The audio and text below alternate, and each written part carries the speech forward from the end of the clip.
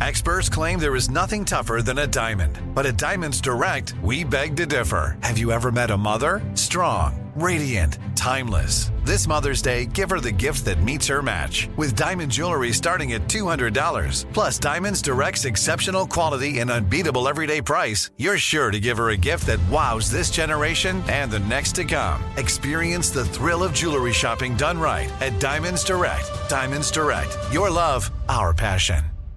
Enjoy all your favorite sports like never before at BetMGM. Signing up and playing is so easy. Simply sign up using code Buckeye and receive up to $1,500 back in bonus bets if you don't win your first bet. When you register with BetMGM, you can get instant access to a variety of parlay selection features, live betting options, and the best daily promotions in the business. And with BetMGM at your fingertips, every play and every game matter more than ever. Place your moneyline, prop, and parlay bets with the king of sportsbooks today. Sign up using code Buckeye and receive up to $1,500 back in bonus bets if you don't win your first bet. That's right, up to $1,500. Again, sign up using code Buckeye and receive up to $1,500 back in bonus bets if you don't win your first bet. BetMGM and GameSense remind you to play responsibly. 21 plus and present in Ohio. Subject to eligibility requirements. Rewards are non-withdrawable bonus bets that expire in 7 days. Gambling problem? Call 1-800-GAMBLER in partnership with MGM Northfield Park. That's 1-800-GAMBLER.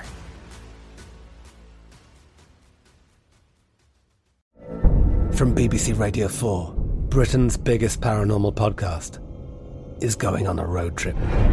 I thought in that moment, oh my God, we've summoned something from this board. This is Uncanny USA. He says, somebody's in the house, and I screamed. Listen to Uncanny USA wherever you get your BBC podcasts, if you dare.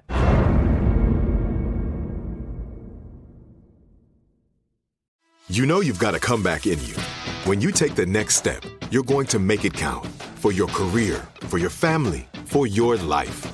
You can earn a degree you're proud of with Purdue Global. Purdue Global is backed by Purdue University, one of the nation's most respected and innovative public universities. This is your chance. This is your opportunity. This is your comeback. Purdue Global, Purdue's online university for working adults. Start your comeback today at purdueglobal.edu.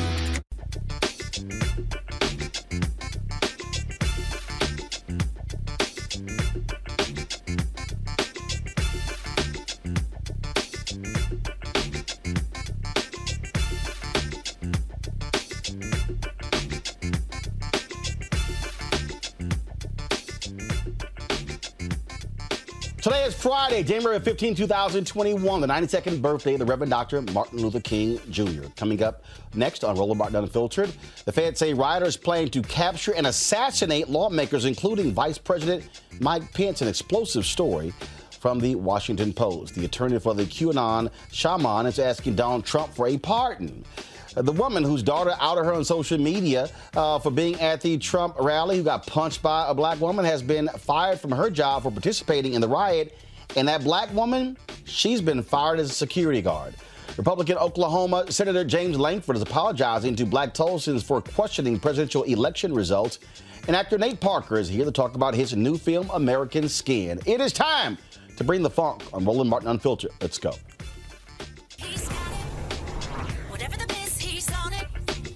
Whatever it is, he's got the scoop, the fact, the find. And when it breaks, he's right on time and it's rolling. Best believe he's knowing.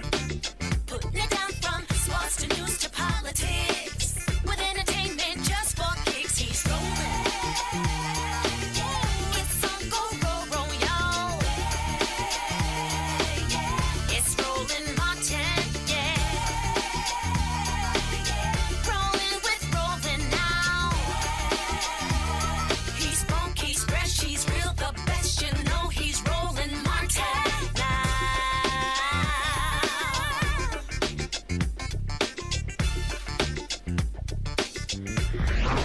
Martin. Folks, federal authorities say rioters plan to capture and assassinate lawmakers, including Vice President Mike Pence, when they stormed the U.S. Capitol on Wednesday, January 6. At least 21 rioters who stormed the U.S. Capitol were reportedly current or former cops or members of the military. Some of them were highly trained. Federal prosecutors are saying there's strong evidence The insurrectionists included cops and military members who stormed the U.S. Capitol. And again, talk about how dangerous this is. The FBI has been investigating to see which rioters plotted to kidnap members of Congress and hold them hostage. They're focusing particularly on the men seen carrying plastic zip tie handcuffs and pepper spray. I want to go to my panel right now on this very issue, talk about a serious issue that we're dealing with and is shedding new light on exactly what took place at the U.S. Capitol. Joining us right now, of course, is Michael Imhotep. He is, of course, he is the host of the African History Network show. Also, we have Rob Richardson. He's the host of Disruption Now podcast, as well as Kelly Bethel, communication strategist. I want to start with you, Rob. Again, more details. Republicans have been desperate to say, oh, this is only a few people. This is only a handful of people. It got out of hand. But according to Capitol Hill police officers, they said people were having two-way radios. They said this was very well planned. We cannot act as if this was just a few bad apples, Rob. No. These were individuals who were taking orders from Donald Trump, from Rudy Giuliani, from Donald Trump Jr., from Republican members of Congress. They wanted to do harm. This is truly a national security issue. It absolutely is. And I am happy that the FBI now recognizes that, though this has been clear, they've been planning this in plain sight. It's been on, if you look on social media, they had a long trail of what they were going to do. They said what they were going to do, and then they actually did it.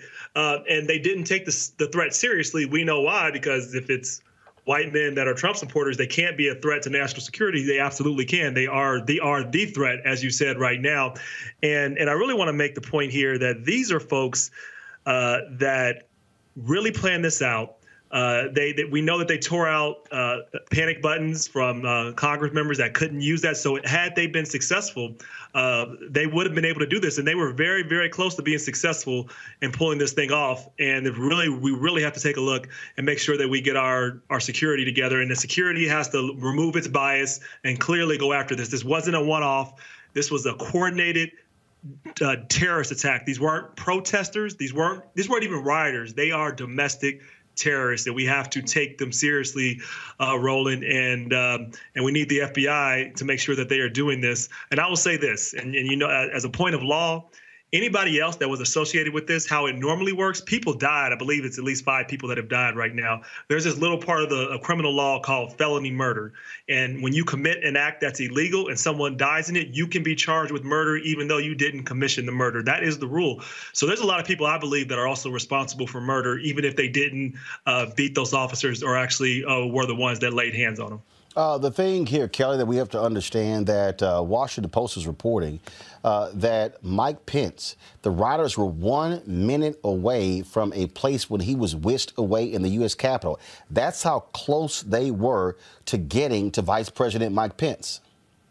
Absolutely. And the fact that a black Capitol police officer was the one who literally diverted the attention of the mob away from that entrance just shows you just how dedicated these officers are, regardless of race and politics. They had a job to do, and they did it to the best of their ability, given the fact that they had virtually no help for hours but for themselves. So I commend the Capitol police officers for really being heroes in this regard. But the fact that it is interesting to me how these rioters turned against Mike Pence, who is supposed to be Trump's right-hand man. So it just goes to show just how much of a loyalist they are to Trump, specifically, not the Republican Party, not conservatism, not anything else, but whatever this particular man says.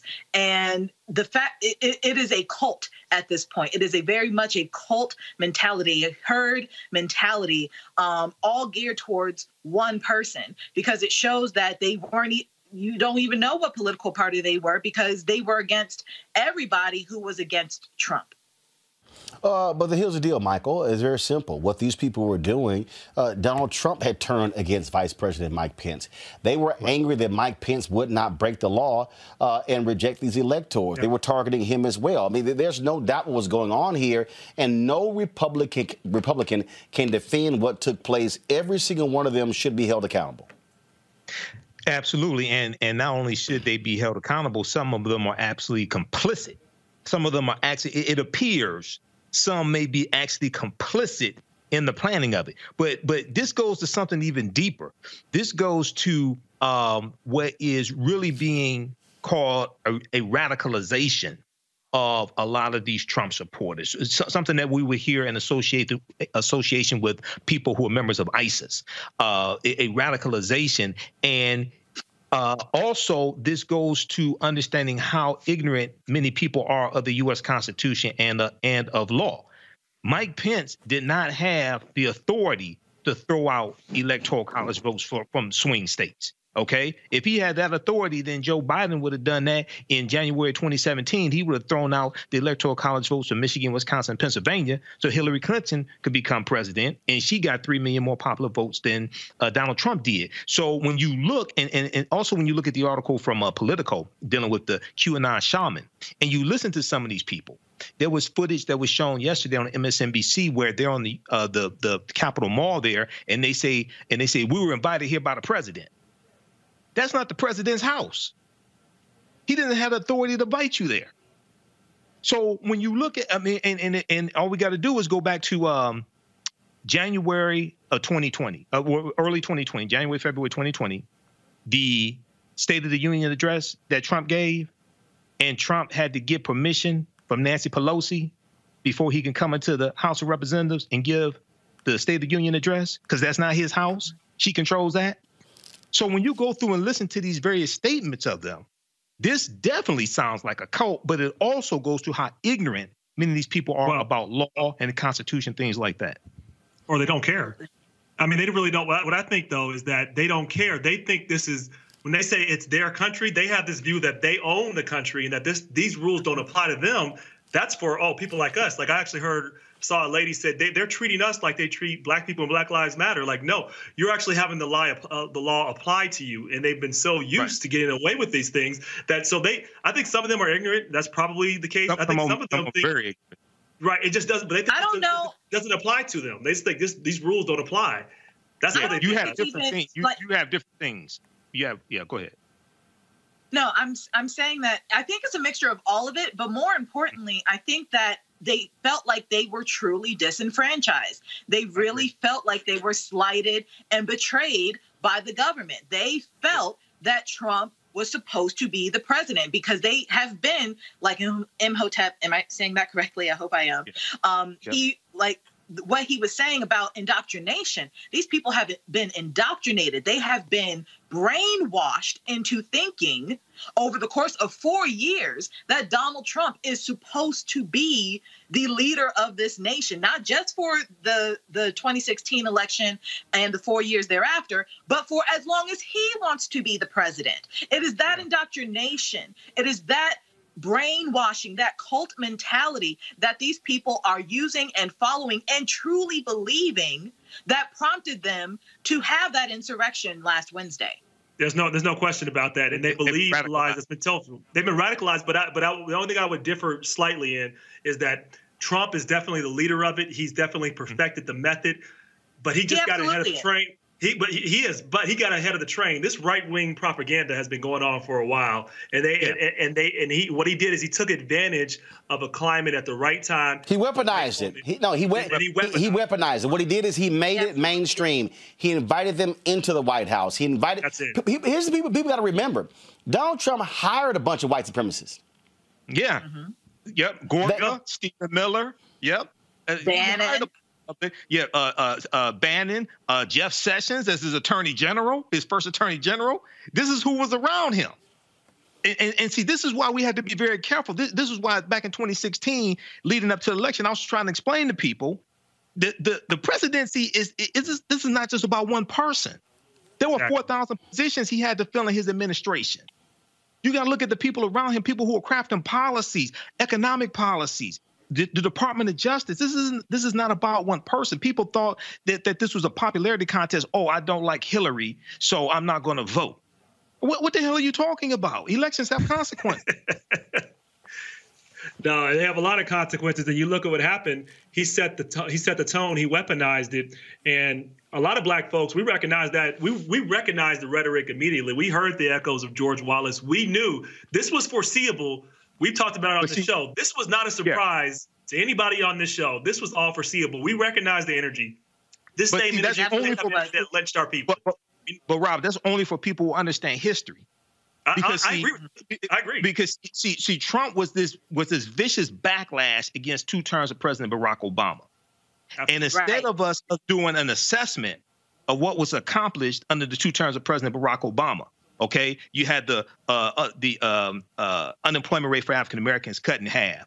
You had the lowest number of people in prison in 20 years. The U.S. prison population dropped to its lowest point in 20 years in December 2015. You had a drop in the percentage of African Americans in prison, going from about 40% down to 34%. More African Americans had health care because of the Affordable Health Care Act than any time in history, which extended the life expectancy of African Americans. You had all this, and then instead of building upon that, and then you had August 2016, the initiative from the Obama administration to abolish privatized prisons at the federal level. The Department of Justice said they were not going to renew federal contracts for privatized prisons. What does Trump do? He renews them. Why? Because because Core Civic and Geo Group, 2 of the largest owner-operators of privatized prisons, donated almost $600,000 to his presidential campaign. I mean, I agree with everything you're saying. I mean, but the issue is, though, I think it's a little deeper than that. There were some real issues that people had reasons to be frustrated with. And then I think there was a big I think people everybody underestimated the threat of Donald Trump that he could even win. And then when that happened and he won, it took him off guard, and then they pushed hard. So thankfully we didn't fall for it this time. But this was right. Predictable. And we've said it. And I would argue that I would argue that it's a layer even deeper than that, Rob. I don't think it was just about us underestimating the power of Trump. I think we underestimated the power of white supremacy and the fact that these people had felt the threat of it slipping away. They felt their power slipping away by said power being distributed evenly across all races. Because let's keep it a buck. Obama's policies very rarely, if ever, targeted specifically Black Americans. Exactly. There has been nothing, what I wanted to say. On his policy and his legacy, nothing is specifically regarding us. It's him, though. And he wasn't really able to. Right. He wasn't really able to at the time. So I'm not necessarily blaming him for that, but the fact that anybody other than white people benefited from a presidency and a president's policies and a president's rhetoric, that was a threat, a direct threat to white supremacy. Folks, today, hold on a second. Today, Speaker Nancy Pelosi announced that retired Lieutenant General Russell Honore is going to be leading the investigation into what took place on Capitol Hill during the insurrection. Here's what she had to say. I have asked retired Lieutenant General Russell Honore to lead an immediate review of security infrastructure, interagency processes, and command and control. The general is a respected leader with experience dealing with crises. As a former vice director for operations, J3, with the Joint Chiefs of Staff, his focus was military support to civilian authorities. And he has experience with the National Capital Region's security. House leadership has worked with General Honore, seen up close and personal his excellent leadership at the time of Katrina. Particularly Mr. Clyburn was the head of our Katrina task force. So he and I and others know full well how fortunate we are that the general has accepted as willing to do this. Members are moving forward with strong oversight from committees, of course, to have after-action review. There is strong interest in the Congress in a 9/11 type commission, an outside commission, to conduct that after-action review. In the meantime, I'm very grateful to General Honore for taking on this responsibility.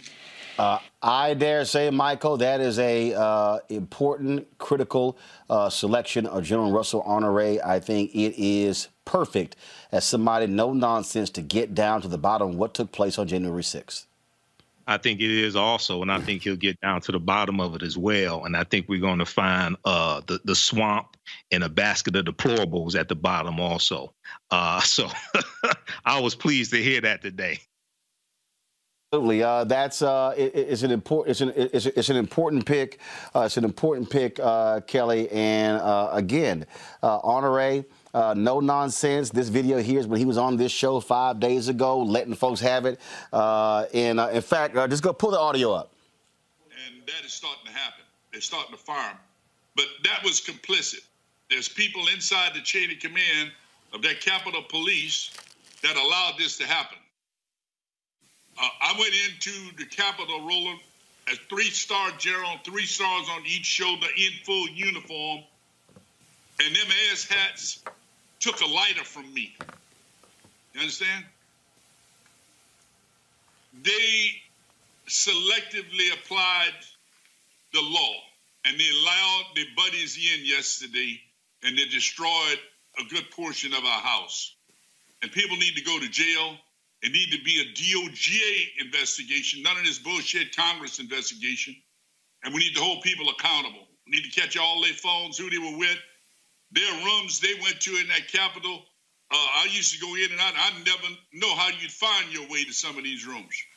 So they had help inside the force, and you can assume about 30% of that force support the guy in the White House. That's just the demographics. And our system failed yesterday. I dare say, Kelly, if you're a Capitol Hill police officer, a member of Congress, you do not want to see him walking through the door. Unless he's saying, thank you for your service. No, you do not. I remember Honore specifically from Hurricane Katrina and the coverage of Hurricane Katrina because, you know, it's in history books now, but for those of us who were there, that was an entire mess. It was just very unorganized, very disorganized, very chaotic, very heartbreaking. And to have Honore on the scene, taking the lead, figuring out what happened, how to make sure that it doesn't happen again, putting policies in place so that we can move forward from that tragedy.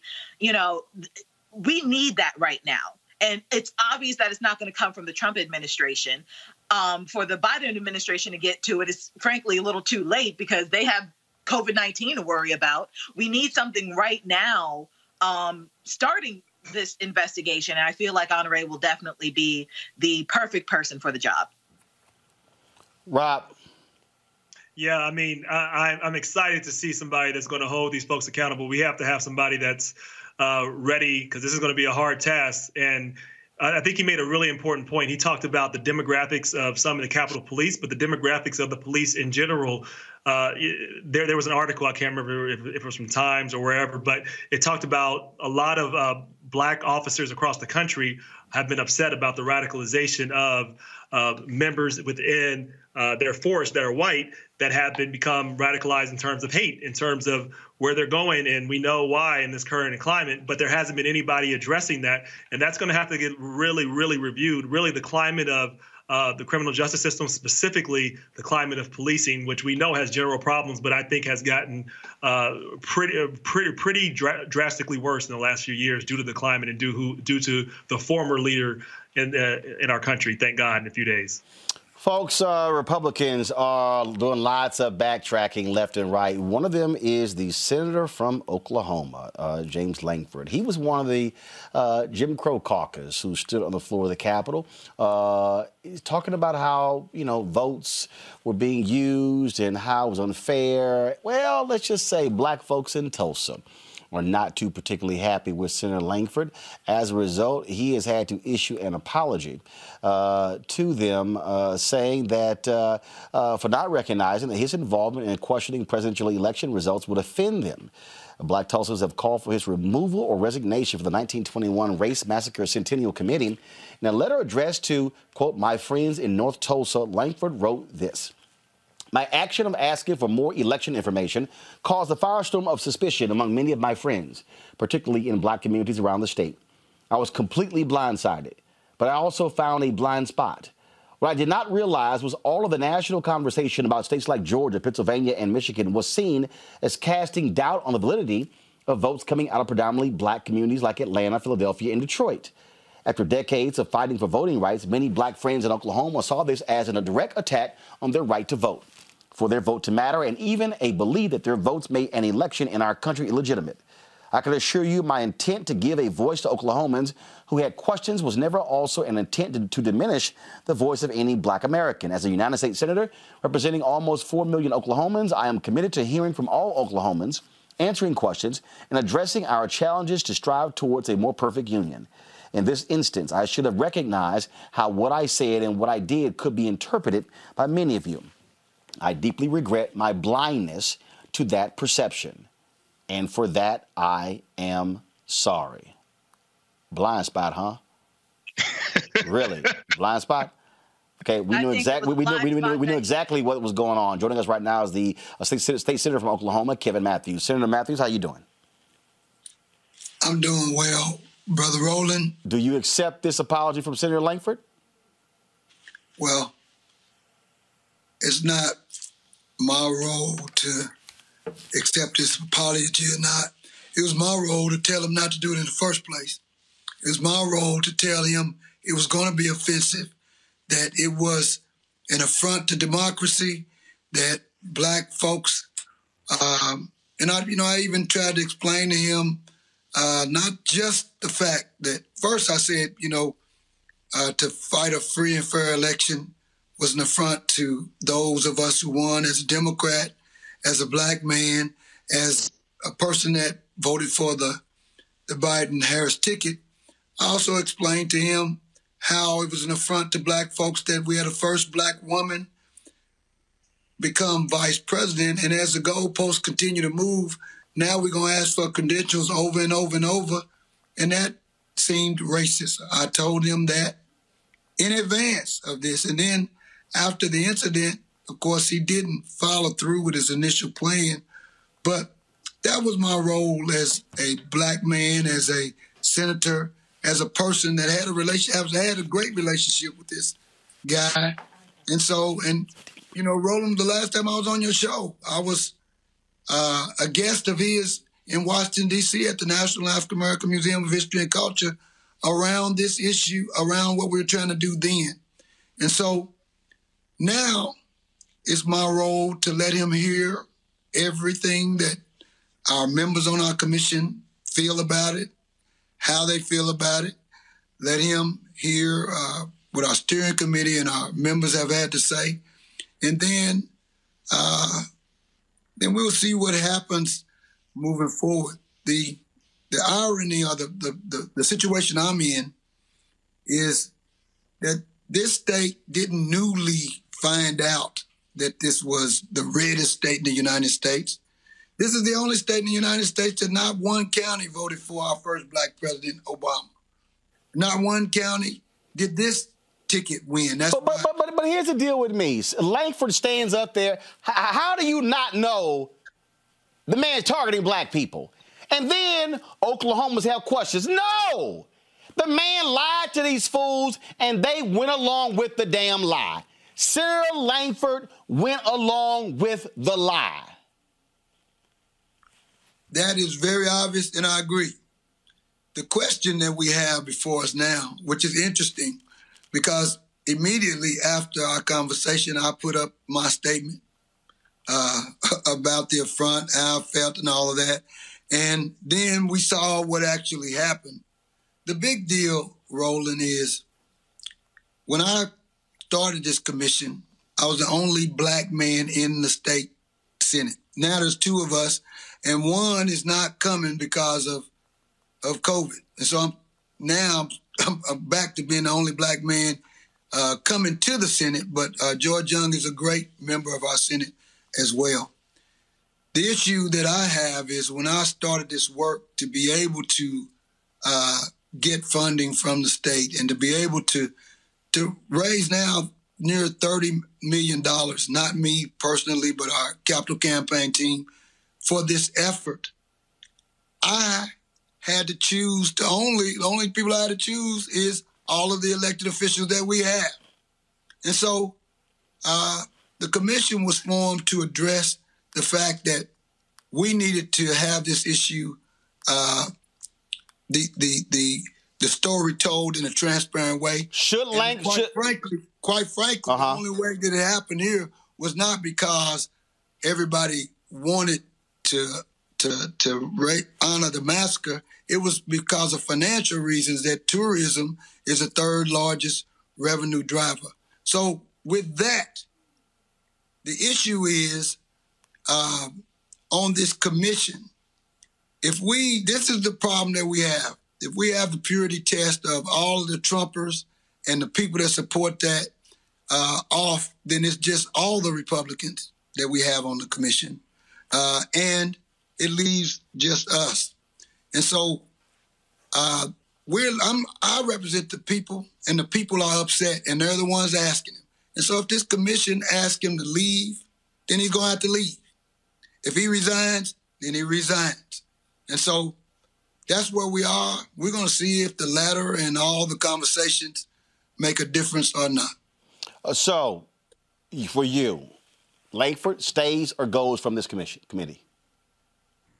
As I just said, that's going to happen over this next week. Okay. We have had our steering committee meet with him and talk to him. We've had our commission members meet with him and talk to him. They've gotten this letter, and we'll be meeting, I think, on the 23rd, and a decision will be made. All right, then. Senator Matthews, we appreciate it. Thanks a lot. All right. Thank you. All right. This to me is the reckoning, Rob, that these white folks need to understand. White folks like Lankford need to understand the reckoning. And when you stand out there and you defend the white supremacy of Donald Trump and the Republican Party, there's going to be pushback, and black folks in this moment should let people understand we are not going to be quiet. And if you want to do this here, and guess what? We're still constituents. We're going to bring rain and hail on your ass when you do it. And we absolutely should, because as I said earlier, we recognize this rhetoric. We recognized George Wallace when we saw him, and we knew what this could lead to. We knew what this would lead to for us and America. And so these people got so lost in Donald Trump and following him and thinking that they were going to stay in power, that they're willing to follow whatever he said. And now they're figuring out, how can we get those supporters? This is what this game is now. How can we get these supporters? That's the first part of the game. The second part of the game is how do they figure out, how do they prevent us from voting at those levels? And we're seeing that play out in Georgia. They're talking about, well, let's just get rid of absentee ballot voting. So that's the new thing now. So they want to just, because so many black people voted, let's just get rid of absentee no fault balloting for everybody. That way we never go through this again. So we have to push back hard, because they are not going to, look, power concedes nothing without demand. As Frederick Douglass says, never has, never will. We got to keep pushing, and we are not going back to accepting Donald Trump. We're not going back to George Wallace. We're going to fight.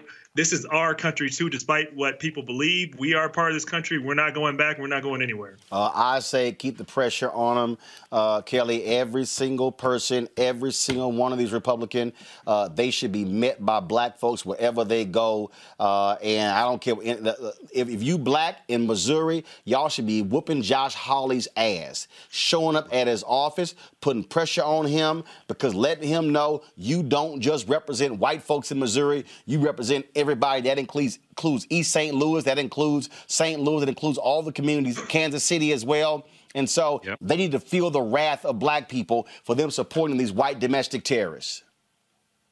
I mean, that's a given. That is an absolute given. Well, it's not a given for some people. Not a given for some people. It is not, but, you know, what can you say, right?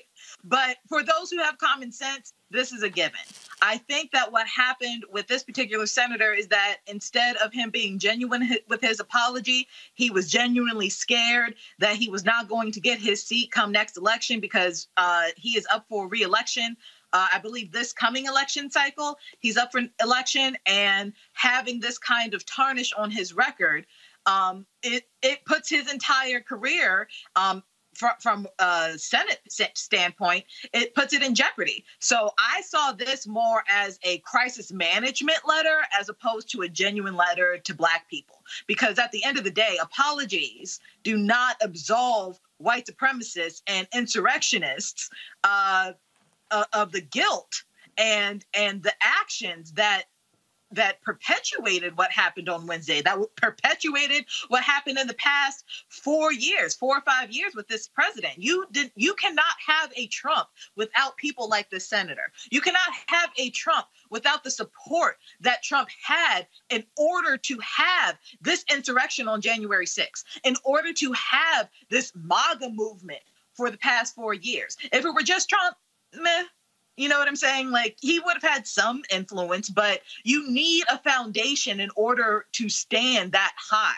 And he was part of that foundation. So this was definitely more of a crisis management issue than anything else. But more importantly, it'll be 100 years since the riots. And I believe it was around Memorial Day weekend of 1921. It'll be 100 years in May. And the fact that this man is on the committee to plan such a celebration, to plan such an initiative in that state, in that city, and then to have this on his record, the cognitive dissonance is right there. I say that a lot on your show, but it really, really is. And people like that don't need to be in office. People like that don't need to have authority because it creates chaos, such as what we saw last week. Michael. You know, I read the entire letter. I read the article actually yesterday from the Tulsa World. And I'm sitting here and I'm like, either he's stupid or he thinks we're stupid. And the reason why I say that is because in the article, it says he arguably has been more involved with Black Tulsans and particularly the historic Greenwood district than any statewide Republican office holder in decades. Okay, well, if you are so involved, how is it that you don't understand that you are participating in disenfranchising African-American voters? Okay, this is on top of Trump having the challenges in the courts, challenging Georgia elections in Pennsylvania and trying to challenge Michigan and things like this. OK, and then the other thing is this ties into Georgia and the 2 Senate races in Georgia. OK, 1963. The state law that was put in place that was initiated by State Representative Denmark Groover. He was a segregationist. This was designed. This is what put in place statewide runoff races. Okay, it was designed specifically to keep African Americans from having statewide power, winning Senate races and things like that in the state of Georgia. So what took place with Reverend Warnock and him winning that Senate race, that was not supposed to happen. So you got, and what he's trying to do, what Langford is trying to do, and what Josh Hawley trying to do, they want to run for president in 2024. And they're trying to latch on to that. They're trying to latch on to that Trump coalition, but they want to be smoother with it. See, what we really got to watch for is somebody that is like Trump, but is smoother and better packaged and more intelligent. That's what we really got. Well, that's why I'm so afraid of Pence. That's exactly why I'm so afraid of Pence, because him and Pence, I mean, there's a reason why they were on the ticket together. They are alike in ideology. And I used to joke with my friends that Pence looks like an evil Colonel Sanders and then Trump just looks crazy. So, like, with Pence, especially when in the debates and his interviews over the past few years, he's very smooth. He's very pointed. And frankly, he's very conniving. But the difference. The point. First of all, I'm not scared of any of them. All right. Okay. I'm gonna call out white supremacy. I'm gonna call out white supremacy. The real issue here is that what they are trying to do is they are trying to stoke the flames, and like I keep saying, they want to play footsie with white supremacists. They want to sit here and they want to keep it. But see, in their minds, we can keep y'all at bay. We can tamp y'all down. What they have now done by attacking the Capitol, they've now said, no. Even y'all can't control us. And so now the DOJ got to put y'all down. See, these folks have to be put down like a wounded horse. See, here's the deal. You don't play games with thugs. You don't play games with insurrectionists. No. This is not somebody. Look, if y'all want to roll to a Capitol and the law allows for y'all to wear y'all military gear and you can carry your gun, that's fine. But when you start trying to break into the Capitol, when the doors are barricaded, look, hey, people were saying, I feel sorry for the woman who got shot and killed. Not me. Why? Not me. Doors were barricaded. They were trying to tear the doors down to get to the speaker's lobby, and she tried to climbing over people. That's my point. My point is your ass. Wait a minute. In the video, they said, "Hey, they got guns." Now let me tell you, if I'm on this side of the table, and there are guns on that side of the table, my ass ain't about to cross this side of the table unless I got a gun too. Yeah, you're not going to see black people crossing that. You know, that was something that they thought they can get away with because they always have. I'm going to say this, too. They've been able to, though that hasn't happened at the Capitol. We've had insurrections happen plenty of times before. And then they were also, of course, going through state capitals with guns and everything else. So you had this energy being built up. But this is traditional. When I heard people say, this is not America, this is not what America does, that's wrong. Like, America has a whole lot of history of violence when it comes to politics, specifically when it comes to black people. You can look at the Wilmington, North Carolina massacre as one example of many, where they just burned down they burned down the black newspaper, the Daily Record, and then they went after and took out most of the legislators who were black, killed their families. That happened across the South, happened a lot of places. We in America, we know, but most Americans don't actually know their history. So they're like surprised by this. This is not a surprise given the climate that we've created, given the leader and the rhetoric that we've had coming out. This is what we've been warning about. And now they've got, and now the right wing has made a deal with the devil. They play with fire and they can't control it. Yeah, that's it. And so my deal is you take them out. And this is why we don't play games. This is why every single person, I'm telling you right now, Ron Johnson, Wisconsin, black folks in Milwaukee, let's take his ass out in 22. If you in Florida, let's take Rubio's ass out in 2022. Let's take that seat in North Carolina in 2022. Let's take Toomey's seat in Pennsylvania in 2022. Yep. This is where you exert power.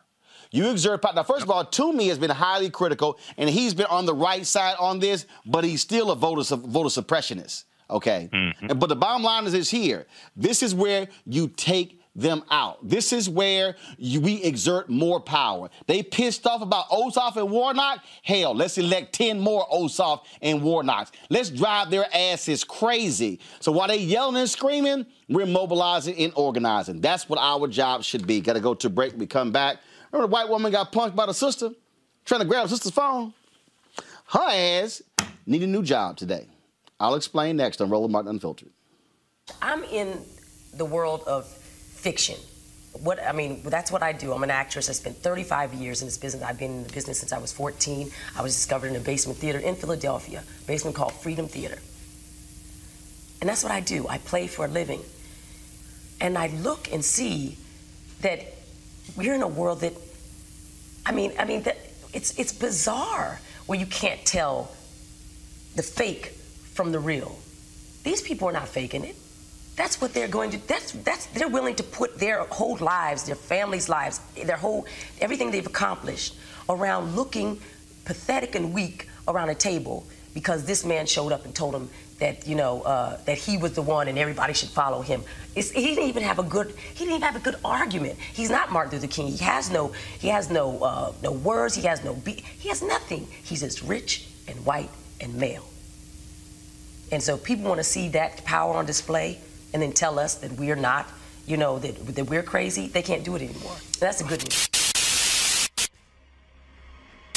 Rick Scott here. I have just now taken over as chairman of the National Republican Senatorial Committee. I now have to figure out how to raise roughly $1 gazillion in order to retake the U.S. Senate and stop the march of socialism and the destruction of the American dream. There are two Hang them up! We can take that place. And then do what? Heads on pike. I'll fight next to you. I'll keep going. Get in there! Armo!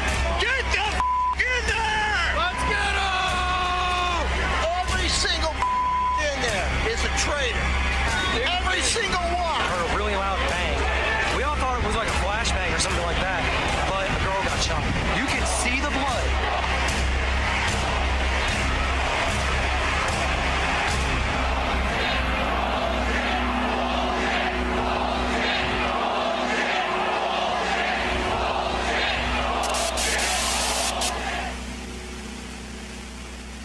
have said the incursion of the U.S. Capitol struck at the very heart of our republic. We're going to walk down to the Capitol because you'll never take back our country with weakness. You are right, you burgling, you coward! I unequivocally condemn the violence. If you don't fight like hell, you're not going to have a country anymore.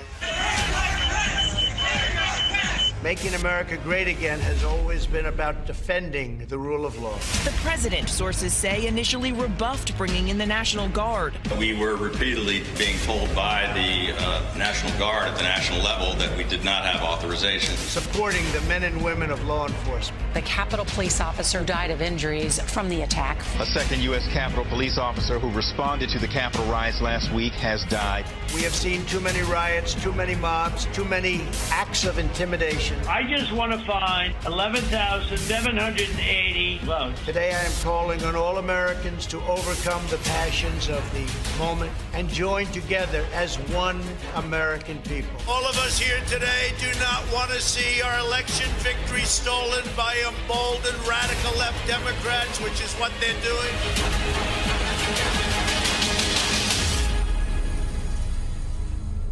Be the first African American to become the Secretary of Defense, if confirmed, is an enormous honor and a privilege. But you know, it's not the first time that I've been the first.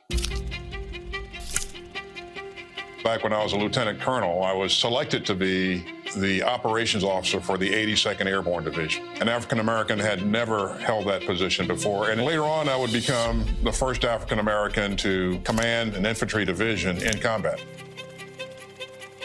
And subsequent to that, I was the first African-American to command an Army Corps in combat.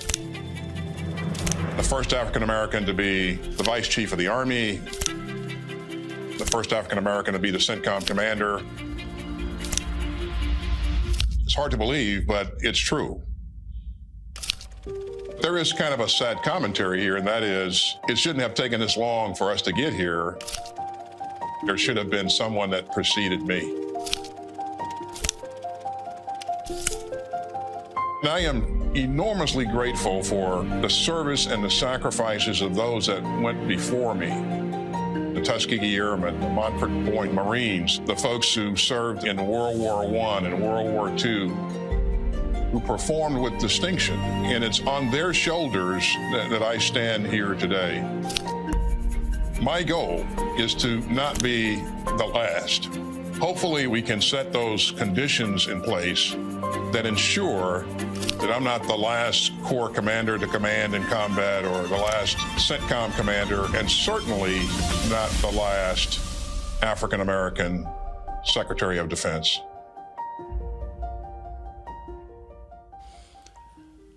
Do y'all remember this video here? Press play. But today, there were no tweets, and there never will be again. Twitter has banned the president for life. Jolene Kent has the latest. Tonight, a deafening silence. Please, get the right video together. A Massachusetts woman has been fired after her daughter outed her as one of the U.S. Capitol rioters. Teresa Duke lost her job as a caregiver at UMass Memorial after her 18-year-old daughter, Helene Duke, identified her being punched in the face by a security guard outside the Capitol on January 6th. All right, y'all, cue the video up. Y'all watch the video here. No, cue it up. You can go to the beginning. Cue it back up. Cue it back up. Come on, y'all. Thank you. Now play the video. Play the video. Thank you.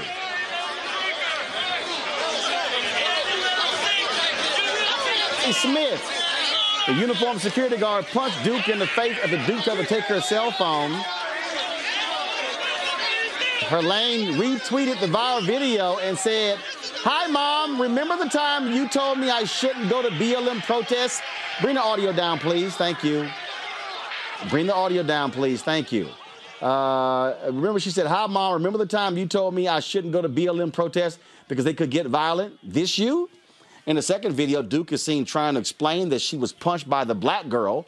Her daughter then commented, "Mom, I think you meant to say the powerful black woman punched you for harassment." UMass Memorial said in a statement late last week that Duke was no longer employed at the hospital. You know what? Roll that again. I just want to see y'all the quickness of the Sisters Punch and how she bloodied homegirl's nose. Go ahead, roll the video, please. Quick! Quick! I think right there, some top boxers will be pleased with the quickness of that jab, Kelly. I mean, it was definitely quick. I remember seeing this tweet when as it was going viral on Twitter. But what struck out to me the most is the fact that, like, a lot of her peers, a lot of Zennials, meaning, you know, people right after me, their first president was Obama, right? So to see Trump in office as clearly a bigot, they see him for who he is, which is a bigot, which is a xenophobe, which is a racist, as opposed to their parents who still have this warped, nostalgic sense of veneration for him. So the dichotomy of the new generation actually trying to be better than their parents against their actual parents who want to maintain the status quo. That's what I see in this tweet. This upcoming group of youth who are about to be voters very soon have no conception of overt racism because of the work that we did and my parents did and my great-grandparents and my grandparents did. And they don't have an example of that but for their parents. So you're going to see a lot of this conflict. You're going to see a lot of this tension in homes, especially white homes with children who have actual legitimate Black friends, not, you know, Black friends as tokens, just to say that they're not racist, but legitimate people that they grew up with, that they identify with. You have white youth who are part of the LGBT community. I believe this person who tweeted is a lesbian or queer in the queer community. So she got kicked out of her mom's house because of her sexuality. So that adds another layer to the dichotomy of how this generation is purporting to live versus how this previous generation that, you know, are now insurrectionists or labeled as insurrectionists now. You're going to see a lot of that tension now. All I know is this here. Aside from the video being funny. All I know is this here, Michael. I ain't got no problem with these white folks losing their jobs. None of them. Exactly. There's a lot of them losing their jobs. They're being turned in by their family members. When the Department of Justice had a press conference earlier this week, they said they've gotten 100,000 digital tips. You had one woman, I talked about this on my show earlier this week. You had one woman who was in the U.S. Capitol building, and she was taking pictures of herself, and she was there with one guy. He was sitting in the vice president's chair or something. I think they were in the Senate.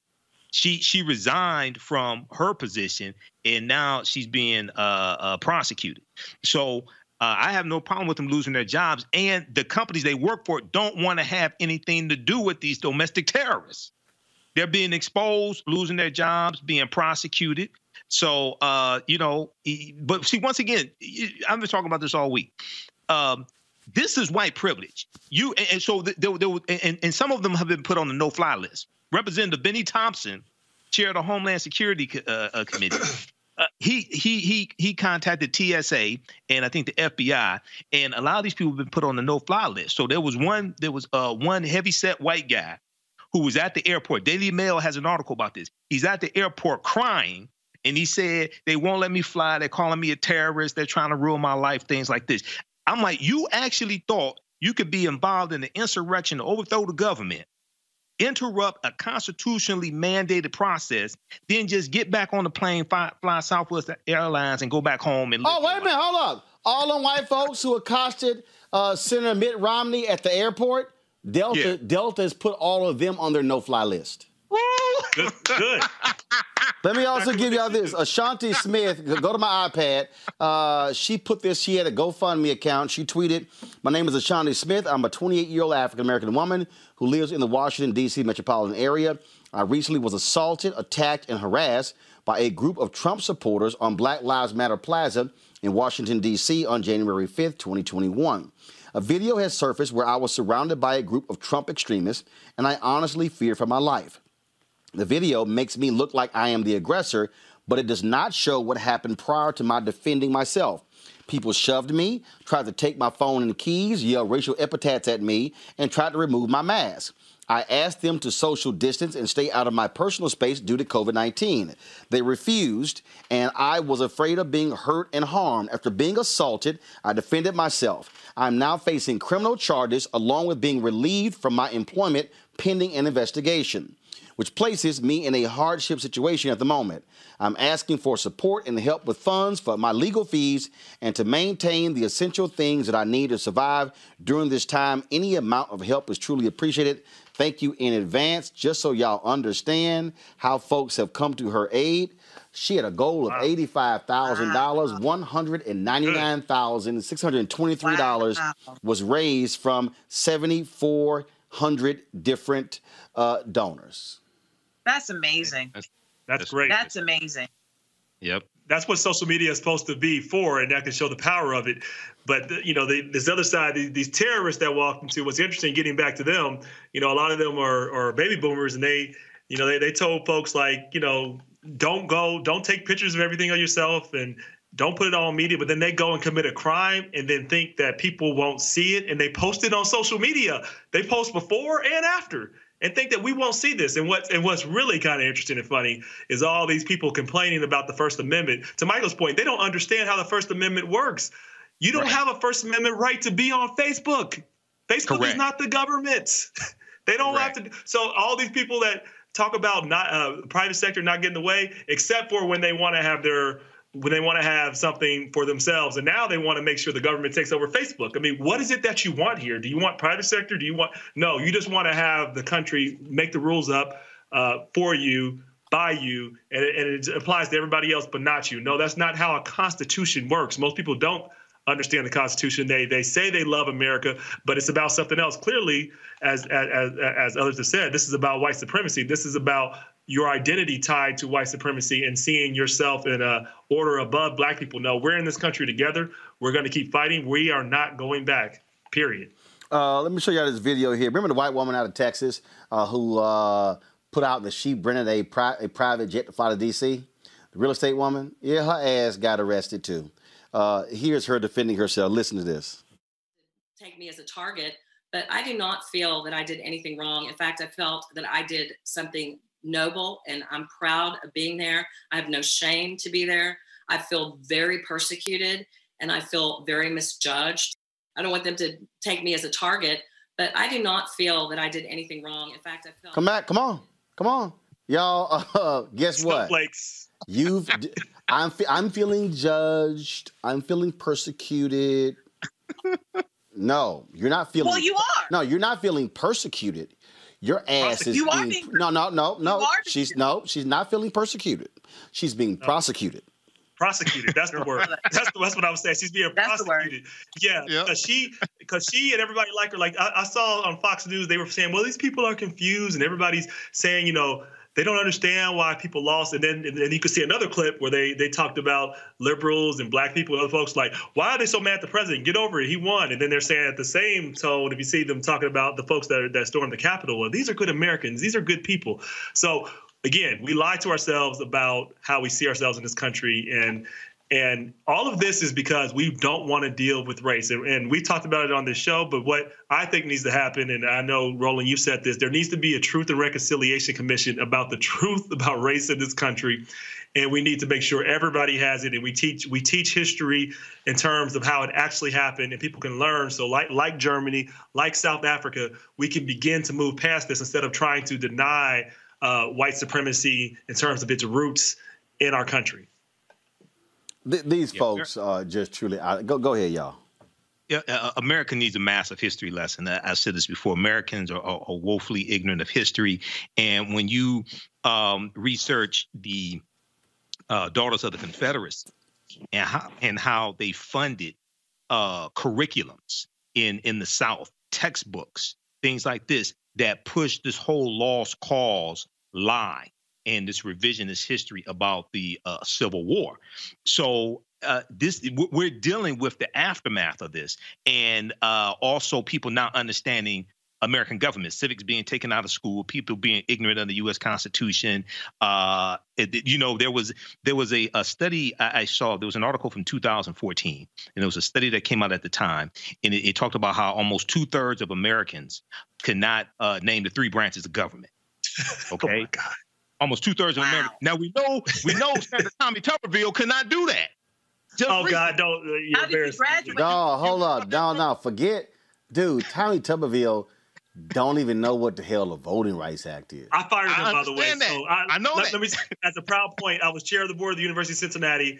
And my last year, I fired him. I'm so happy he was replaced by a coach. That's why we're number 5 in the nation. He was an idiot. I'm very glad. One of the best decisions I made in firing him. So, I had to say that. Tommy Tuberville absolutely is, without a doubt, one of the just so y'all understand how dumb this dumbass is. I mean, if you from Alabama and you voted for this fool, you stupid. I mean, you stupid. I don't know how y'all picked this dumbass over Doug Jones. Even still, wait. Hold up, Kelly. I am going to play this video probably once a week, as long as he's in the United States Senate. That means for the next 6 years. This man is stupid. The Voting Rights Act was born out of the Black Belt in Alabama. Y'all listen to Tommy Tuberville when he had to explain what the Voting Rights Act is. This is not a Daily Show parody. This is not a late night show. This is literally Tommy Tuberville in his own words discussing the Voting Rights Act. The thing about the Voting Rights Act is it's, there's a lot of different things you can look at it as. Who's it going to help? What direction do we need to go with it? I think it's important that with everything we do, we keep secure. We keep an eye on it.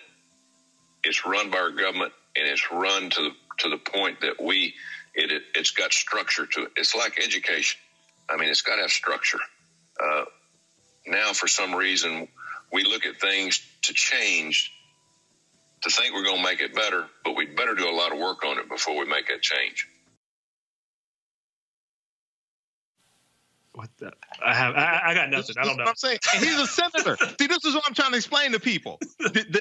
Look, he's going to be one of the people voting on reparations. No, he's going to be one of the people who are voting on the John Lewis Voting Act. John Lewis Voting Act, right. the George Floyd Policing and Justice Act. What I'm trying to explain we got to keep an eye on it.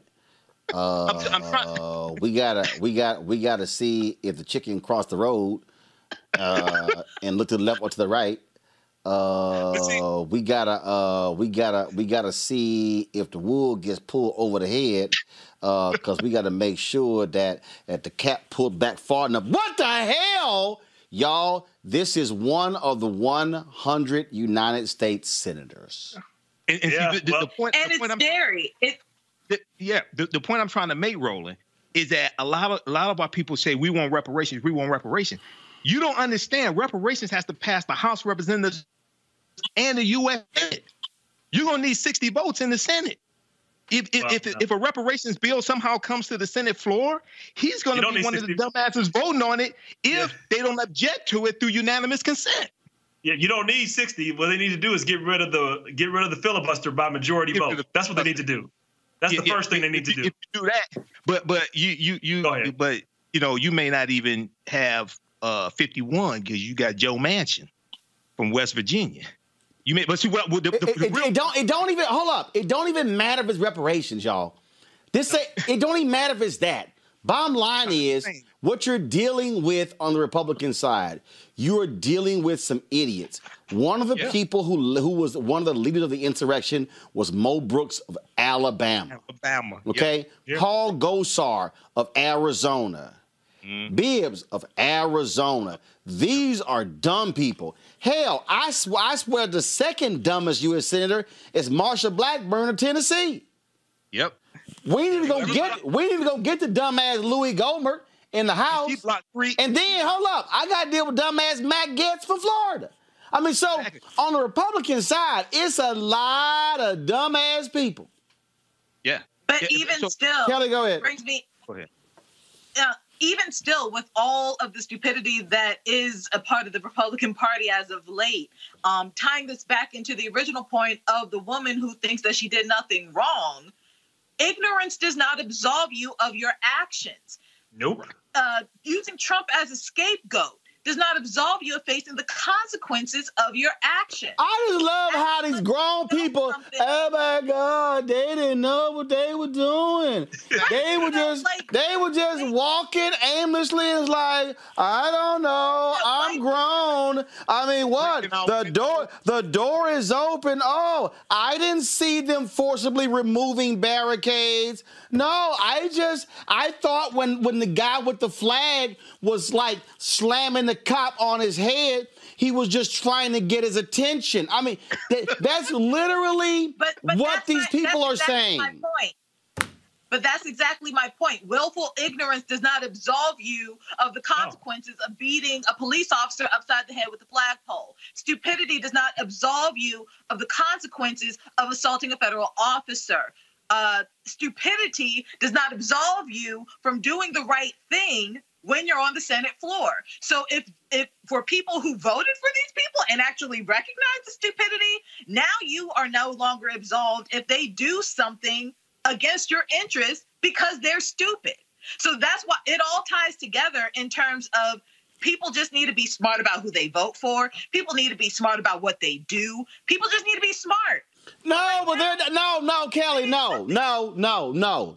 They are not trying to be smart. They are voting for these people for a reason. Rob, the reason they're voting for Jim Jordan in Ohio, the reason they're voting for Mo Brooks in Alabama, the reason they're voting for Louis Gohmert in Texas and Matt Gaetz in Florida, they're voting for these people because they are speaking their language. That's why Steve King kept getting reelected in Iowa. He was a flat-out white supremacist, and the white folks in Iowa only rejected him when he went a little too far with his racism. They were like, we're good with your 90 yards of racism, but you kind of went to the 95th yard, so we got to let you go. Now, had you just gone from 0 to 90 yards with your bigotry, we were good. Because I remember all the stories. Well, he's been an effective congressman. And again, that's the point. That's why all these people, they're mad and pissed off at Don Lemon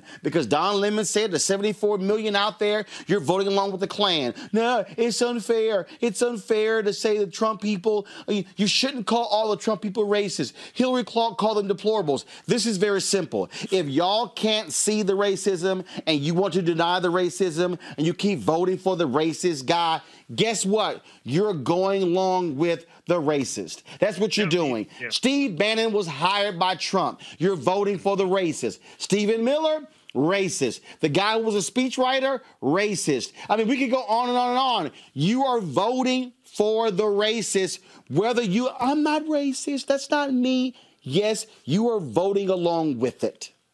Yeah, I mean, you're totally fine with it. I mean, and they use language to spark them emotionally. This is what they do. And then they paint out anybody that is not with them as evil and never really explain why. And people go along with the propaganda, believing a lot of it is racism. And they figure out ways to get to the deepest part of the human mind. And they trigger people and they go along with that. And people follow and they follow them off the cliff. But here's what they need to understand. The people that attack the Capitol, Donald Trump don't have your back. He don't like you. He don't even respect you.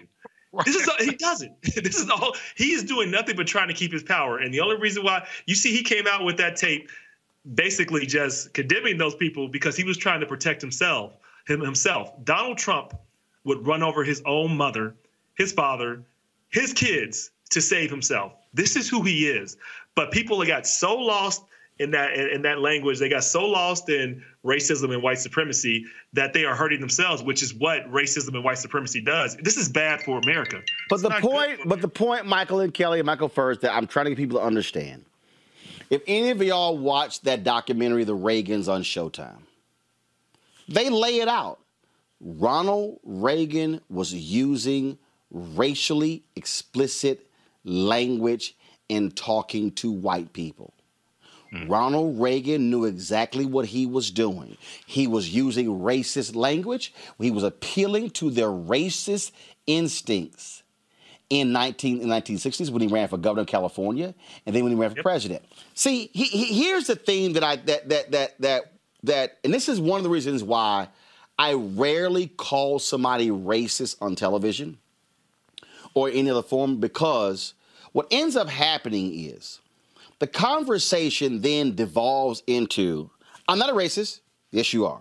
I'm not a racist. Yes, you are. As opposed to what you say and do. Right. So, Trump's policies, what Trump says, when you retweet white supremacists, when you retweet white insurrectionists, you are aligning with them. But what white folks have done with this whole issue of racism, they have defined this issue to, I don't burn a cross. Yep, that's it. I don't wear a hood. I don't call you nigger. Mm-hmm. So I'm not a racist. You can't call me a racist. But when you use stuff like those people, the blacks, when you see protests, where their fathers, when it's how many baby mamas do you have, when they use the racial language, that's what the issue here is, Michael. And this is why mainstream media, who should also accept their responsibility for Donald Trump, because they, and let me be real clear, Fox News, CNN, MSNBC, ABC, NBC, CBS, Fox Broadcasting, New York Times, Washington Post, Wall Street Journal, USA Today, all of them, they kept covering Donald Trump's birtherism as if it was an actual story. And it was, but it's Donald Trump. It doesn't matter. You covered a racist who was a racial attack on the first black president of the United States, and y'all covered it up. And then you kept letting him go on The Apprentice. And then you kept supporting him. That's the real deal here, Michael. And so we have to call out white racism for what it is and let them know, just because you ain't wearing a hood don't mean you not focusing on your whiteness. So what we have here, Roland, is you have a lot of white people in who are lower economic categories. Poor white people. Not just that. Nope. Not just that. The data shows different. I understand not just that, Churchman. I understand that. You got Ivy League, things like that. But what they're trying to do is maintain white supremacy because they feel it's slipping away from them. This is all about the fear of the year 2043. And then they're trying to suppress African-American votes. And they see this slipping away from them. And what Trump did in 2015 and 2016 is he really tapped into that white grievance. And I take people back to the article from May 2017 from The Atlantic that talks about how it was actually the fear of, it was cultural anxiety and the fear of cultural changes in America. Not so much, it wasn't so much the economic issues. It's tied into the fear of browning of America. Economics plays a part of this, but see, the trick that's taking place, the trick that's happening, is the guy that they're putting their hopes and dreams in has made their life even worse these past 4 years because he's mishandled the coronavirus. No, it doesn't matter. No. Michael, it doesn't matter. Michael, it doesn't matter. See, that's the thing. They don't care about that. Nope. What they care about is, are you keeping them blacks in their place? I understand. See, it don't. So they ain't got no problem being broke as hell. Bernie Sanders stood on the floor and said 10 of the 25 poorest counties in America are in Kentucky, and them dumbasses reelected Mitch McConnell. Exactly. So what I'm saying is because they're trying to maintain white supremacy, they're voting against their own interests and it's doing them greater harm. This is what I'm talking about. Yeah, but they don't. But no. I don't think in their minds, Kelly. But Kelly, in their minds, no, they're real clear what they're voting. See, their whole deal. What they're saying, I want to pull this up, Kelly, and then I want you to comment because Greg Sargent rolled out some data a little bit earlier today of a poll. So I'm going to just show you this here. 51% of New Washington Post poll.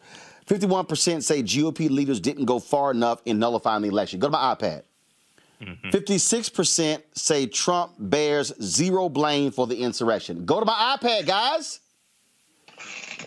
Come on. It's right here. I need to pull it up.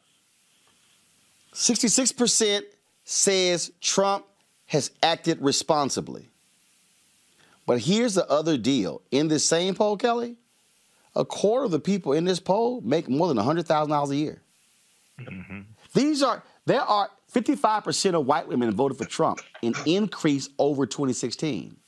So I just need people, I believe we have to properly frame the racism and the bigotry, and we can't let people off the hook, Kelly, which is what mainstream media does. Go.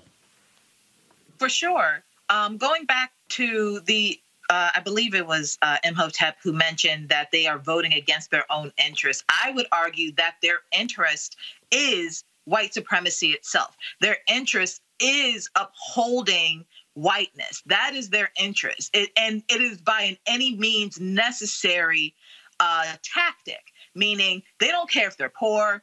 They don't care if they have a dime to their name. They don't care that they live in a trailer park. They don't care that they don't have an education, because they know so long as they have whiteness, so long as white supremacy is in play at the scale that they need it to be in play, they will be okay. They will have a semblance of power. And that's frankly all they want. Now, for the people who are, well above the poverty line, making six figures a year or whatever, white supremacy is in their interest too, because they invest in white supremacy. They have gotten an incredible return of investment based off of white supremacy. So it doesn't surprise me that white people across the board don't have a problem with Trump. If anything, I think that they now understand why their forefathers wore hoods. They now understand why their forefathers did the most insidious things in the dark of night, because they could get away with it, because other people were sleeping. But now they're trying to do it in the day. Now they're trying to be bold with it, but the times are changing. Slowly but surely, they are changing. White supremacy will not be here forever. This world is browning. The world is browning. So they are going to fight tooth and nail to keep their power. They're going to lose, but they're going to fight for it. But again, though, the responsibility here, though, lies in not normalizing their whiteness. And what we have to remember, Rob, and this is what I think a lot of black people keep forgetting, because you got black folks who watch TV and you thinking, well, Van Jones and Don and Abby Phillips, they on CNN, and Joy Reid got a show, and Tiffany Cross and Jonathan Capehart, they got a show. Y'all ain't asking who's in the executive suites. You're not asking how narratives are determined. You're not there. See, here's the deal. Let me just be real clear, Rob. You don't get an award from me for now calling Trump a liar. Zero. you don't get a gold star from Roland for now. Too late. For now. Right. Saying white supremacy. See, you don't get a blue ribbon from Roland on January 15, 2021 for you talking about who they're sitting here, they're targeting white voters. No. That's where your ass should have been in 2015. That's where he should have been in 2016 and 2017 and 2018 and 2019 and 2020. See, so now all of a sudden, if people look at so-and-so, Jake Tapper has courage. Look at so-and-so. This anchor, look what Chris Cuomo is saying now. No, where were y'all in 2015 and 2016? Yeah, I mean, they let it go. And by doing so, as you said, they legitimize the racism. They legitimize the craziness. And they made a deal, too. They made a deal with the devil because Trump, this is what Trump is. He is very good at this. He knows how to entertain. He knows how to get people and draw their attention to them. And so the news media was willing to trade that off just to get people to pay attention. So they were willing to go with these false stories and talk about it and let it go because it helped their numbers. It helped them make tons of money. And frankly, they probably are sad to see him go, kind of, because they're going to have to figure out what to talk about now when they can't just talk about Trump. But yes, they are absolutely complicit in every single way. And how they define the narratives. I mean, there was this, and Don Lemon talked about this, there was this obsession with, we have to understand the Trump voter. We have to get to them. No, what we got to do is make sure we keep people engaged, keep them voting so we can keep this, that voter, if that's what they want to do, from actually getting back in power, because we know what that's going to do. It's going to destroy the nation. Like, we have to make sure people are more involved, and we do nothing to normalize any of this behavior anymore. Right. And I think our responsibility, and I want us not to let people off the hook. Right. Because, see, in this moment of unity, it's wonderful, you lose sight of what's happening in Georgia right now. Yep. Mm-hmm. You lose sight of what the Republicans, the white guy who beat the sister for the Supreme Court Chief Justice in North Carolina, has been firing all of the staffers. Democrats went from a 61 majority to a 4-3 majority in the North Carolina Supreme Court because they want him to be in power. I saw a story the other day where the Arizona governor, he is leading the Republican efforts to control state Supreme Court. See, everybody keep focusing on Washington, D.C., down the street, 6'3". No. Y'all don't understand. If they control the Supreme Courts in Florida, Mississippi, Alabama, Texas, Tennessee, Arkansas, Louisiana, North Carolina, South Carolina, Georgia, Virginia, see, more laws are actually determined there than this U.S. Supreme Court. Right. See, I'm trying to get our people, because I need people to understand why I keep the conversation on you don't let it go off the rails. Mm-hmm. Because, see, if we allow this conversation to start getting sidetracked and this issue and that issue, no. You got to stay right here. And we got to keep our people right here. And see, while they are sitting here trying to distract, while Langford wants to distract with his apology, no. You were one of 100 votes. Right. See, that's the deal. See, I think what we've done is we go, well, Tim Scott's black, Cory Booker's black, Kamala Harris was black, so they're not in the U.S. Senate. Warnock is now in the U.S. Senate. No, we are constituents. And our job in every state where we are is to go after every single one of these senators who represents us and say, we ain't going to let you peel the whiteness. We're going to show up and show out every turn you can get where you're going to see us no matter where you go. That's what we have to do. Yeah. We have to push our issues. And the state legislatures are so important because of the 10th Amendment to the U.S. Constitution and states' rights and things like this. So a lot of people don't understand the power that the states have. And you're dealing with really 50 individual governments. Even though we talk about the United States of America, you're really dealing with 50 individual governments and the power at the state level. So that's something that we really have to focus on. And then when it deals with power over policing, the states have more power over policing than the federal government does. I'm talking about, the police in your state, local, things like this. There's more power at the state level over policing than the federal government. Right, and that's why we're walking you through this. And one of the reasons why we need you to support Roland Martin Unfiltered is because you're not going to have this discussion on MSNBC. I got them on right now. Okay, I can flip to CNN right now. I can flip to Fox News right now. I can go to all their streaming services. They're only going to be focusing on D.C. We have to be focusing what's happening in the state level. For instance, a white man who stabbed and killed a black U.S. Army lieutenant in Maryland at a bus stop in 2017 is going to be in life of prison. On May 20, 2017, around 3 a.m., Sean Urbanski stabbed Richard Collins III as Collins stood at a bus stop on the campus of the University of Maryland, College Park. Collins was 23. And just 3 days away from graduating with a BA with a business degree from Bowie State University. He'd also recently been commissioned through an ROTC program as a second lieutenant in the U.S. Army.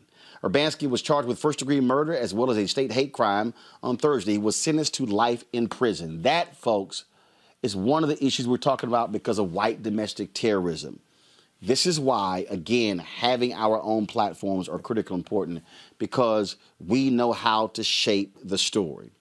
If y'all want to join our Bring the Funk fan club, simply go to Cash App, $RM Unfiltered. Go to paypal.me/R Martin Unfiltered, Venmo.com/RM Unfiltered. You can send us via Zelle, Roland@RolandSMartin.com. You can also send us a money order to 1625 K Street Northwest, Suite 400, Washington, D.C., 2006. Folks, this is what it's all about. If we don't control the narrative, then somebody else does. And speaking of that, got to go to a break. We come back. We'll talk with Nate Parker about his new film that dropped today called American Skin, dealing with race, hate, you name it.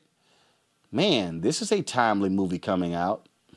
He's next on Roland Martin Unfiltered. And for me, the reason I see the value, so my parents worked elections. They volunteered for campaigns. They ran phone banks. I remember being 7, 8, 9 years old. It was like you had no choice. It's not like you had a vote. It was like, yo, go over there for the next 8 hours, stand there and hand out these pamphlets to anybody who's walking in, and then we'll bring you lunch, and then you got some water for yourself. It was kind of like, okay. Again, that wasn't like my brother could say, nah, we're all right. We gonna stay at the house. It didn't work that way. And so for me, that was a huge part of my upbringing. And look at you now. And it's very interesting because for me, service was a huge part of my upbringing. And that's just something that's just, it's a natural thing. I don't think twice about going out and doing community service. I don't think twice about giving up my Saturday mornings, even if I stayed out late on Friday nights. I don't think twice about going to church in the mornings. I think that might be even bigger than the civics piece in schools. I mean, I think that at this point, having that in schools at least gives the children the opportunity to go home and ask their parents, so Mom, Dad, what is this? What do you think we should do about this? This is what I learned in school today. Let's talk about it. At least gives the children something to bring home and start a conversation with. However, if the parents start that for the children, then, then the children can go to school and say, hey, why am I not learning this here? Why don't I have a civics class? You know what I mean? And we'll have more Roland Martins running around here. General George Washington's soldiers were freezing cold, fighting for independence against tyranny, domination, and control. It was their moment to stand up and fight for freedom. To many, January 6th is such a moment. The battle for the White House is now a full-fledged struggle for the survival of this constitutional republic. We, the people, are in control of the United States, and we will take our rights back. 74 million Americans are not going to shut up. This is about taking a stand where you can take a stand. We need to fight back. We win because of our ideas. We lose elections because they cheat us. We're going to keep fighting until every illegal vote is thrown out. They rigged the election in front of all of us, and nobody did anything about it. Call your congressman and feel free. You can lightly threaten them. If you don't start supporting election integrity, I'm coming after you. Madison Cawthorn's coming after you. Everybody's coming after you. Hey, we're not timid folk. We're people who understand when there's a challenge in front of us, we rise to the challenge. We fight, finish, keep. It is time to stand and fight. Folks, you look at what's happening right now in our climate, issue of race and police shootings, and a lot of people are simply fed up. Well, Nate Parker's dropped his new movie. It's called American Skin. It follows up, of course, from The Birth of a Nation, one of the most unbelievable movies I have ever seen. This movie getting lots of attention. Check out this trailer.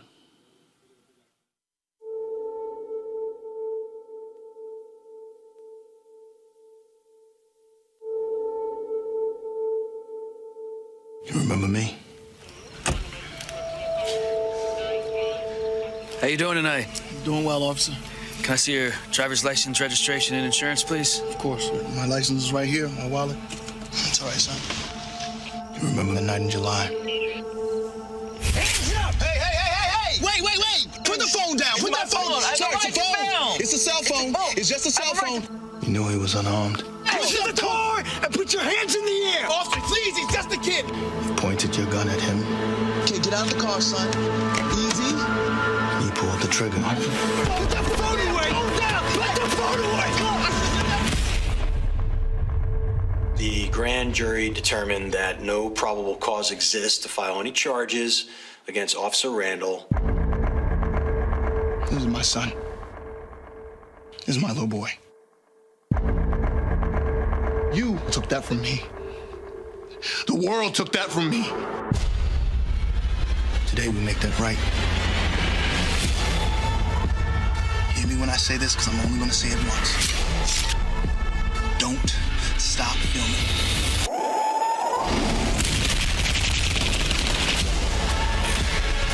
You should just give up now. Why are we the only people in this country that are expected to do things without violence? I didn't mean to kill your son. What you did. I did what I was trying to do. I just want justice.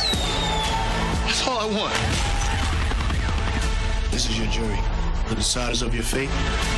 Today, you will be tried for the murder of my son.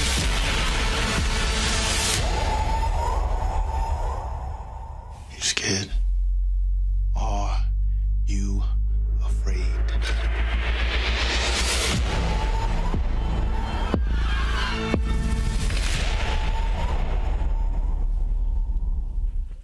Nate Parker, welcome back to Roland Martin Unfiltered. Good to see you, brother. It is always good to be here with you. Man, you sent me this a year ago to check out. It's now, it's out. It dropped today. It is getting lots of attention. And what was the motivator for you to say, I got to tell the story this way? Well, you know, it's interesting for me, my way in. I got custody of my nephew, who was 13 at the time, and brought him from the neighborhood that I grew up in Portsmouth, Virginia, and brought him here to California, put him in a very good school. And he would ride his bike to school. And then Michael Brown got killed and murdered. And I'm watching the news with my nephew, who is beautiful, dark skinned, 6 foot, 13-and-a-half-year-old. And he turns to me and says, Uncle Nate, what do I do if when I'm riding my bike, I get pulled over by the police? And, you know, the immediate reaction was like, well, you know, it's me. You call me. I'll be there wherever you are. And then I said, well, don't pick up your phone. Don't grab for your phone. Just slow down. You know, put your feet down very slowly. Put your hands up when you can. Make eye contact so we can see your face, see you're not a threat. You know, so he can see your humanity. I'm talking to him about how to conduct himself, and he's looking at me with his eyes bulging. And I realized very quickly that I'm traumatizing him, that me and all of my attempts to push us forward and be involved with activism, I don't have an appropriate or sufficient answer for my nephew, who is now at a great school, to protect his life. You know, it was as if I took him from out of the frying pan into the fire. And I felt to myself, I said, I got to get an answer for him, you know? And so went to Ferguson, went to, you know, when Aaron Garner got killed, went to New York looking for an answer for my nephew, and realized the dysfunction when it came to addressing police violence in our country, and decided to attack it with my art. And that is when I started the kernel of that idea of how do I force this conversation between these two groups of people. Of course, those who are being murdered and those who are the murderers in the system that perpetuates that behavior.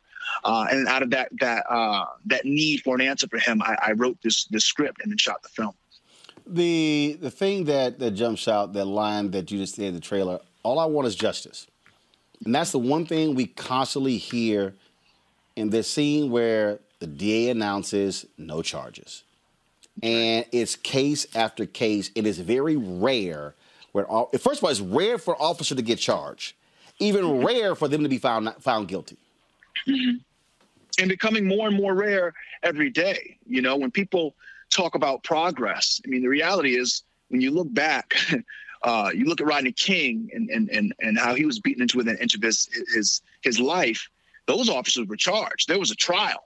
Now we know that how they handled that trial and all the things that they did to ensure those officers would not face any type of prison time. But then you fast forward, brothers and sisters are dying, and they're literally just saying, "Well, so what?" It's like it's the biggest middle finger to the humanity of Black people in this country, because there's no reasoning, there's no dialogue. They show a picture of a cop throwing a barbecue for some Black kids, and they show a picture of a cop hugging a Black kid on Instagram, and all of a sudden we forget. But I guarantee that Michael Brown's father right now, wherever he is, he's mourning his son. You know, Tamir Rice's mother right now, wherever she is, she's mourning her son. And the list goes on and on and on. So the question is, you know, where's the backstop? At what point do we do something differently? In this movie, he's taking out justice, a vigilante. And you will have people who will say, man, I wish I could do that. Mm-hmm. And you clearly are not trying to say, do this. But through the art, you're really speaking to just the anger and the frustration of nothing being done to actually fix the problem. That's exactly right. That's exactly right. You know, how many mothers and fathers that have seen these videos of these Black children being decimated in the streets said to themselves, I hope that doesn't happen to me. And really not really having a response if it did. You know, this film isn't instructing anyone to do anything. You know, and it's not, and it offers, as you saw, more questions than answers, really questions of what are we willing to do to change the narrative. I don't want to be in that situation with my nephew. And this film, in some ways, is just a cautionary tale. It's saying, let's force this conversation now and have it within the context of art so we don't have to see this happen. You know, with or without this film, if this continues on, we will see much worse because we love our children desperately. I know I'm willing to die for mine. So this film was for me to create a full stop. We talk about the conversation between law enforcement and the citizens that they terrorize, but we never have the real conversation. We talk about the conversation. And I think that the systemic, the way that the infrastructure around law enforcement, how policing is not only enacted, but how the curtain between these peace officers and us, it is so strong that you couldn't just walk up to a cop and say, hey, can we have a conversation about the things that are happening in America? So this character, Lincoln Jefferson, he has no choice but to force that conversation. And we are able to have a private moment in public meeting for the audience to see. Questions from my panel. I'll first start with Michael Imhotep. Sure. Michael? Hear me? Okay. Hey, how you doing, Nate? It's good to have you Peace, on. brother. Great to be on. Thank you. Question for you. Did you see similarities between the Nat Turner movie that you did, Birth of a Nation, and the portrayal of Nat Turner and Nat Turner's fight for justice? Did you see similarities between that and the character that you portray in this movie? And by the way, I did get your book, The Birth of a Nation, Nat Turner and the Making of Movement. That's the official tie into the movie as well. It's an excellent book also. Thank you. Well, to be honest, I think that there are similarities not only between The Birth of a Nation in this film, but also Malcolm X and Harriet, and the film that was done Tucson. You know, I think any narrative that addresses the question of how will we move forward in a way that protects our bodies, what we should and should not tolerate. These are themes that I believe we need to, as artists, bring to the forefront of consciousness more often than not. If not, we will find ourselves in these situations all the same. So for me, it's never a question of what can I do to make a film that's like another. For me, it's like, okay, how can I contribute to the conversation? The reality is, brothers like Roland are doing the work every day in the trenches. I'm just an artist. This is not, the answer. I'm no savior. This film is no savior. I'm just trying to contribute to the conversations that are happening every day on the ground. The conversations being driven by Black Lives Matter, being driven by Color of Change and some of the extraordinary organizations doing the work. I just think that we should do, as Nina Simone says, as artists, we have to reflect the times. It offers an intersection without us actually having to deal with this actual situation in real life. Mm-hmm. Thank you. Question from Kelly Bethea. Mm-hmm. Hi, Nate. It's a pleasure to meet you virtually. Hello? Yeah, go ahead. Go ahead. He got you. Okay. No, I'm sorry. I'm very excited for this movie, first and foremost. You always hear when you're talking about creative processes about art imitating life. In this case, this is more or less art depicting life. And coming from your movie Birth of a Nation, your creative process, I can imagine, was a little bit different because there was a historical reference to it. There was a historical distance from the current day to, the day of Birth of a Nation. But this movie is talking about now. This is literally art depicting life. So my question for you is, as a Black man, what is and an artist specifically, as a Black man artist, what is your creative process to go from Black man to Black man?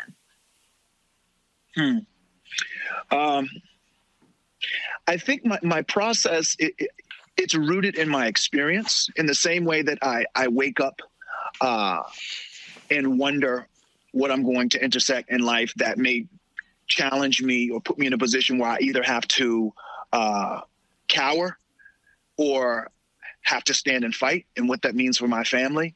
The reality is that so many of us, Black men, Black women, wake up and have that thought subconsciously every single day. So I always say my art is a reflection of my activism. When I look at my children and I look at the legacy that we're in the process of leaving them, I often feel embarrassed and hopeless.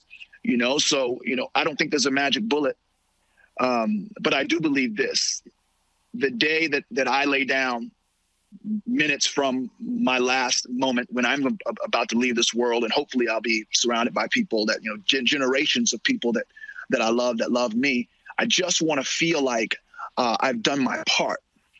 When you look at the work of, Dr. King, as we are approaching his day, he did everything he did for the world before he was my age.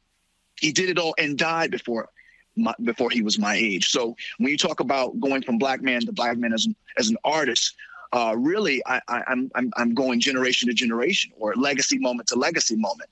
I just want to look back and have something that I can look at my kids and say, I did this for you. Nat Turner's story exists for you. This story addressing police brutality and the controlling of our bodies and the destruction of our bodies, intimidation of our bodies is addressed in this film. And whatever I do moving forward, I just want to feel like I've contributed to the lexicon of our liberation. And I think that goes for many Black men I know. I won't speak for Brother Roland, but being someone that's been on this show many times, knowing how desperately he wants our freedom, knowing how much he loves us, I would go so far to say that is his agenda as well. Absolutely. Rod Richardson. Yeah, Nate, first of all, thank you for your work. Thank you for expressing your work in a way that relates to so many and changing the narrative. And as we talk about changing the narrative, I'd like to ask my question along those lines. It seems like and you said this earlier, you're aimed at two different audiences, essentially. Black people who are being victimized by this process, and those who are actually perpetrating the crime against us and violating our bodies. What narratives do you want to change with both of those audiences? If you had to just sum it up for each one of those audiences, what is the narrative you want to get through to change to each one of those audiences with this piece? Well, for Black people, it's just relentless action. I think we must continue, because I think we're doing it, to recognize until all of us are free, none of us are free. And I think that if we can adopt that and lock arms in that and create solidarity in that and turn away from any type of divisive or pacifying tactics, we will continue to march forward and toward freedom. You know, we don't know what it looks like because we've never had it in this country. And for those who are decimating our bodies, you know, I had the I wouldn't say pleasure, maybe it's a pleasure with respect to the information I gathered, but I interviewed dozens of police officers, Black and white and Hispanic, and nearly every one of them asked to be, you know, to comment on the condition of anonymity. And I found that interesting because if we are to believe that the money that we're paying, our tax dollars, are going to the salaries of these peace officers, and you know, also going to getting them let off with respect to its place in the judicial system. It's a question of, well, shouldn't you stand by what you do on a day-to-day basis, with respect to your job? And it's not the case. I talked to officers that said, anyone that tells you that they don't racially profile, or they're just not telling you the truth. You know, a lot of the dialogue that you hear in the film is dialogue taken directly from my interviews and my research from law officers that say, look, this is how it is. And my challenge to law officers, to us, and anyone that watches this film is to ask ourselves, are we satisfied with firing one officer that kills one person and that being the end all to that pain, that being the healing process? Or are we willing to commit to destroying or reconstructing the very system that creates that widget, right? Because I'm a big believer in programming, and I believe that these officers are doing what they're programmed to do, a lot of them. And unless we attack it on a systemic level, we can expect this film to be relevant 10 years from now. People talk about how relevant the film is. It's like, yeah, but I made this film in the beginning of 2019, before George Floyd, before the insurrection. Yep. You know, 10 years. So if 10 years ago this film would have come out, would it have been relevant? Absolutely. And if we're not careful, 10 years from now, if I would have held it and put it out, it would have been just as timely, and we would have still been having the same conversation. Nate, people are asking, where can they see the film? Is it streaming or is it in movie theaters? Where can they see it? Oh, well, we're in movie theaters in 31 cities, limited, obviously, with COVID. We want to be safe. So in states that aren't open, we're not there. We're doing drive-ins. You can go to my Instagram or into AmericanSkinFilm.com, and it'll tell you the theaters it's playing. It's also streaming anywhere where you can rent and buy movies. So iTunes, Amazon, it's everywhere. So if you just go into your browser and type Watch American Skin, you know, or go to your Apple TV or Google Play, it's tonight and at midnight. Just this morning, it became live, so you can watch it anywhere. And I encourage you, two things: one, watch it in the dark and as big a screen as you can with people that you care about, because when you're done and you turn on those lights, you're going to have a conversation. And I would encourage anyone that watches the film to engage in that conversation and try to come out of it with action items, whether they're policy driven, whether they're heart and soul driven, whatever side that you're on. I hope that that's something that starts a conversation that touches your heart and mind. Well, I've got an 82-inch, so I'm going to watch it on that one. So that we'll watch it big. That's the movie theater right there. It's and it is it's good to see you back in the trenches, doing the great work. My last question for you: how does Spike Lee get involved in this? It's a great question. Spike Lee is my brother, my mentor, my friend. At times, my patriarch. I call him for advice. And when I told him I was making this film, he said, well, the second it's done, make sure I get to see it. So I finished it, flew it to New York. He was the first person to see it, him and my other friend, Steven Soderbergh. And we sat in this theater. I rented the theater out, smaller thing, and we watched it. And it just so happened to be the day where the officers did not go charge. They got off for the Eric Garner murder. And with the emotion in the room when we watched it, I just remember him standing up and pacing. And you know Spike, if you know how he is when he gets passionate, he just was lamenting about where we are and how this is our reality and how he made, Do the Right Thing and had Radio Raheem, a brother who got choked to death, was based on someone he knew in New York. And here 30 years later, where Eric Garner's killers get off on that day that he watches a film that is about more police brutality. And he said, brother, anything I can do to support you and stand with you and moving this film forward and getting it to the masses, I'm with you. And I honor him for that. He stood next to me, and we've taken this film to Italy, and it did very well in Italy, did very well in Spain. And these are people that don't speak the language. So I just hope that people continue to see it and have the dialogue, the hard dialogue that creates the type of healing that we need. Folks, the movie's called American Skin, starring Nate Parker and Omari Hardwick. Nate, we appreciate it, brother. Thanks a lot. Thank you, brother. Anytime. Yes, sir. Thanks a bunch. All right. Thank you so very much, Rob, Michael, as well as Kelly. That is it, y'all. I got to go. Why? Because at 8:30, I want y'all to join me. I'm going to be watching One Night in Miami. That is the new movie by Regina King that is going to be on tonight on Amazon Prime Video. I'm going to be live streaming it as well. Looking forward to that. After that, she's going to be on Twitter taking questions. It talks about the night that Muhammad Ali won. It's based upon, it's fictitious, but it actually was real. And where Muhammad Ali, James Brown, Sam Cooke, and why am I leaving somebody? Somebody give me the other name. Muhammad Ali, James Brown, Jim Brown, Sam Cooke, and was one more. There were four of them who, of course, were Malcolm X were in Miami that night. He won. So that's going to be an amazing thing to watch. And so I'm looking forward to that. So Amazon Prime Video, we're going to be watching it all together at 8:30. So I'll be live streaming it as well. And so looking forward to it. Folks, we thank you, all of y'all who support what we do, joining our Bring the Funk fan club. All the dollars, y'all can go ahead and roll it. All the dollars that you give go to support this show. You can support us via Cash App, $RM Unfiltered. Of course, PayPal.me/R Martin Unfiltered. Venmo.com is /RM Unfiltered. Don't show it. Zelle is RolandSMartin.com. And so what you're seeing right now are the list of all the people who join our Bring the Funk fan club. We appreciate all of you for joining us, folks. I will see you guys on Monday right here on Roland Martin Unfiltered. Y'all have a fantastic weekend. Holla!